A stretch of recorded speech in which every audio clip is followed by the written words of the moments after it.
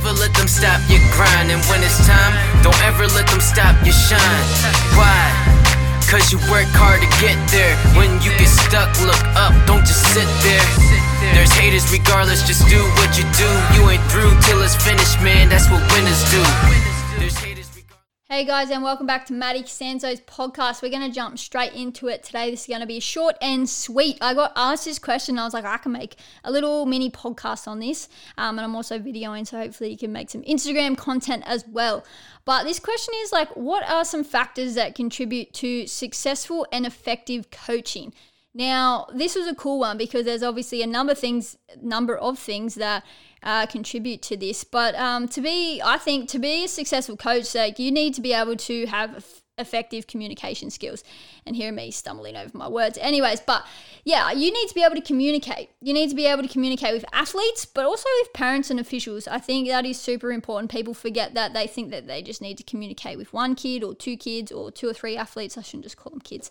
But they also need to be able to effectively communicate with parents and officials, referees, marshals, whoever they are. You need to be able to communicate with a number of different people, also physios, doctors, other coaches, all those sorts of things come into play. So I think communication skills is probably one of the most, if not the most important thing when becoming a coach, because also that ties in with how well you train them, how you run drills, all those sort of things. Communication is number one. But you also need to understand how athletes learn in different ways. They have different abilities, they have different skill levels, and you need to be able to adapt to it. So I think that is super important. So if you're a coach or a trainer or whoever listening to this, even mom and dad, you need to remember, just because what works for you may not work for the athlete, or just because it works for the older brother or sister or the other athlete doesn't mean it's going to work for this athlete or this kid. So being able to identify that and change the way you communicate and teach is really, really important. I think another thing too is to be an effective coach, you need to be able to set proper boundaries for both yourself and the players and the parents and everyone else. I think a well-balanced environment with a level of discipline and respect between the coaches, the athletes, the parents, the officials is really, really important. So making known what your values are and what you're about as a coach and what you believe in, that really needs to be, I think, laid out at the beginning. As well as making sure everyone understands what is acceptable and what isn't, because that actually reduces any unnecessary stress throughout, obviously, the season or the training session or anything like that. So a lot of my parents know now that they have to drop their kids to the gym. They can't stay, they can go for a walk, whatever. They can't be there. So then the kids can open up, they can be themselves, they can be more relaxed in that environment. So I think that is important to lay that out straight away. But also with the kids, they know when they come to their session that they know that they need to be early, foam rolled, stretch and warm up, ready to go, so that we can get straight into our session. And then when I'm talking, they're not talking, obviously. And when I ask a question, they look at me in the eyes and they talk to me properly. That is setting ground rules. That is setting those boundaries in that respect level as well. I think, obviously, like I said at the start, communication, but actually being able to demonstrate things. So being able to demonstrate and actually teach and educate is an important thing for a coach. So you can be a good leader, but you actually need to be able to educate people, and you actually need to be able to show someone what they can do, because not all of them learn just by you talking to them, but it's actually they learn by seeing someone do it as well. So I think that is super important. They need to have a great understanding, obviously, of the sport or what they're teaching, and they need to be able to break it down for any athlete at any level with any sort of skills. So something I always say to my kids, but also I have a few PTs obviously that are doing work experience with me, and I say to them, if you can't break it down and be able to teach whatever you're learning to a 5-year-old, you don't know it enough. So you need to be able to know your topic or whatever you're teaching that well that you can break it down and simplify it as best as you can so that a 5-year-old can learn it, and then that's when you know your stuff. So you need to be educated in your field, I think is super important. These are all important, And when you become a coach, I think this could just be my personal opinion, but you need to have some sort of understanding of emotions and dealing with success, but also dealing with setbacks and failures are key to supporting an athlete, because not every athlete, is going to have an easy run. They're not going to be injury free, win every single game, win every single race, and just come out on top straight away. That's like the minority. So the majority of athletes, they have injuries, they have setbacks, they lose games. So you as a coach need to understand emotions, and that's why I started studying sports psychology, because I think it is really interesting to understand how someone thinks, and that no one thinks the exact same. No matter if your brother or sister brought up the same, mom, dad, husband, wife, whatever it is, everyone thinks slightly different, no matter who you are.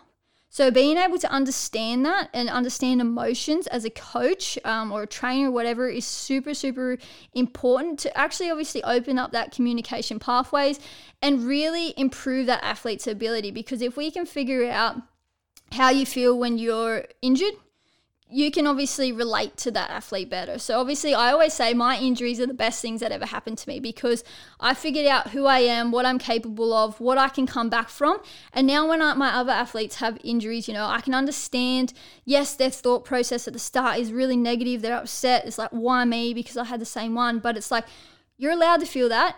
I validate it and I say that's okay to feel that. You can feel that for a day or two, but then we're getting back on the horse and we're trying again. All right, because we're not giving up here. Our brain, our mind is so strong that we can keep going from there.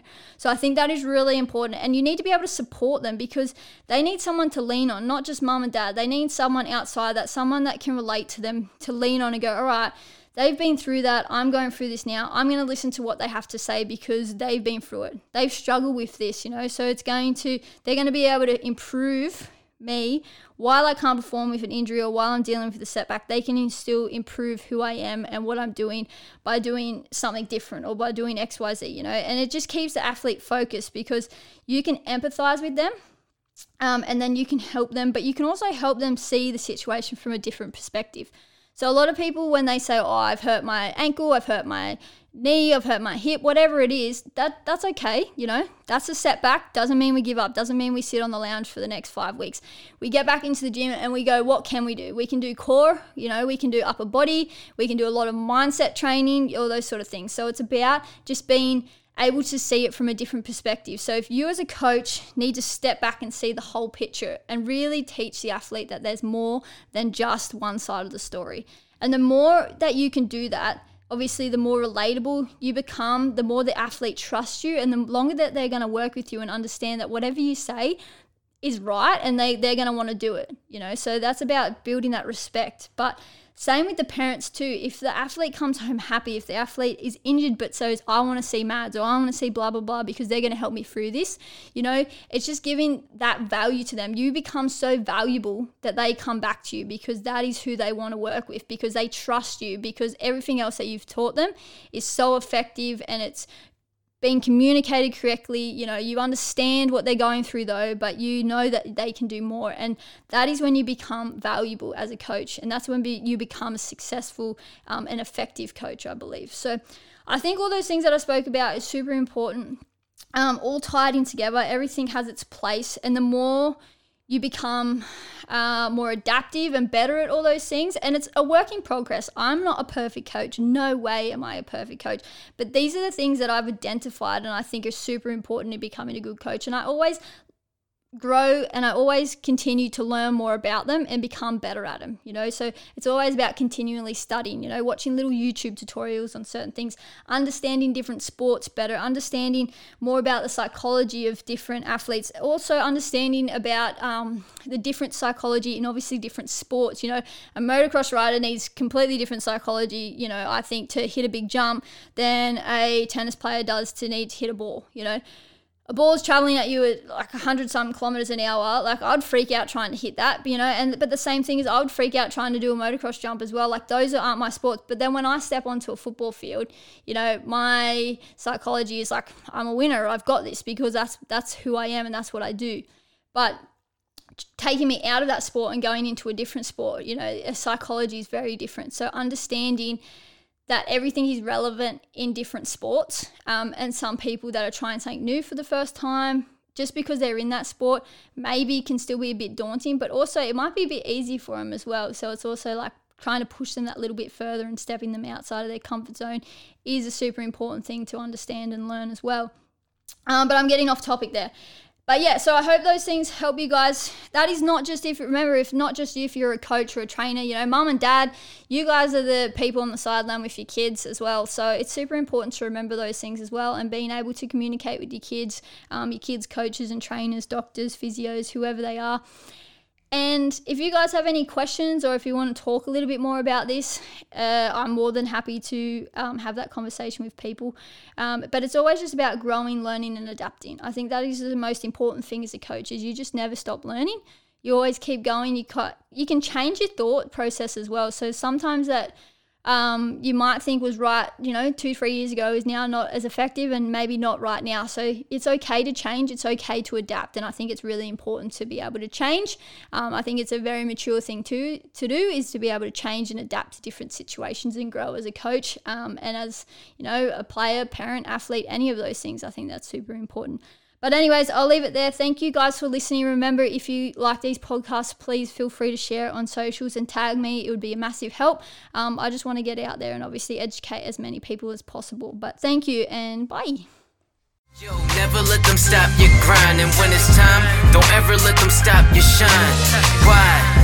Cause you work hard to get there. When you get stuck, look up, don't just sit there. There's haters regardless, just do what you do. You ain't through till it's finished, man, that's what winners do.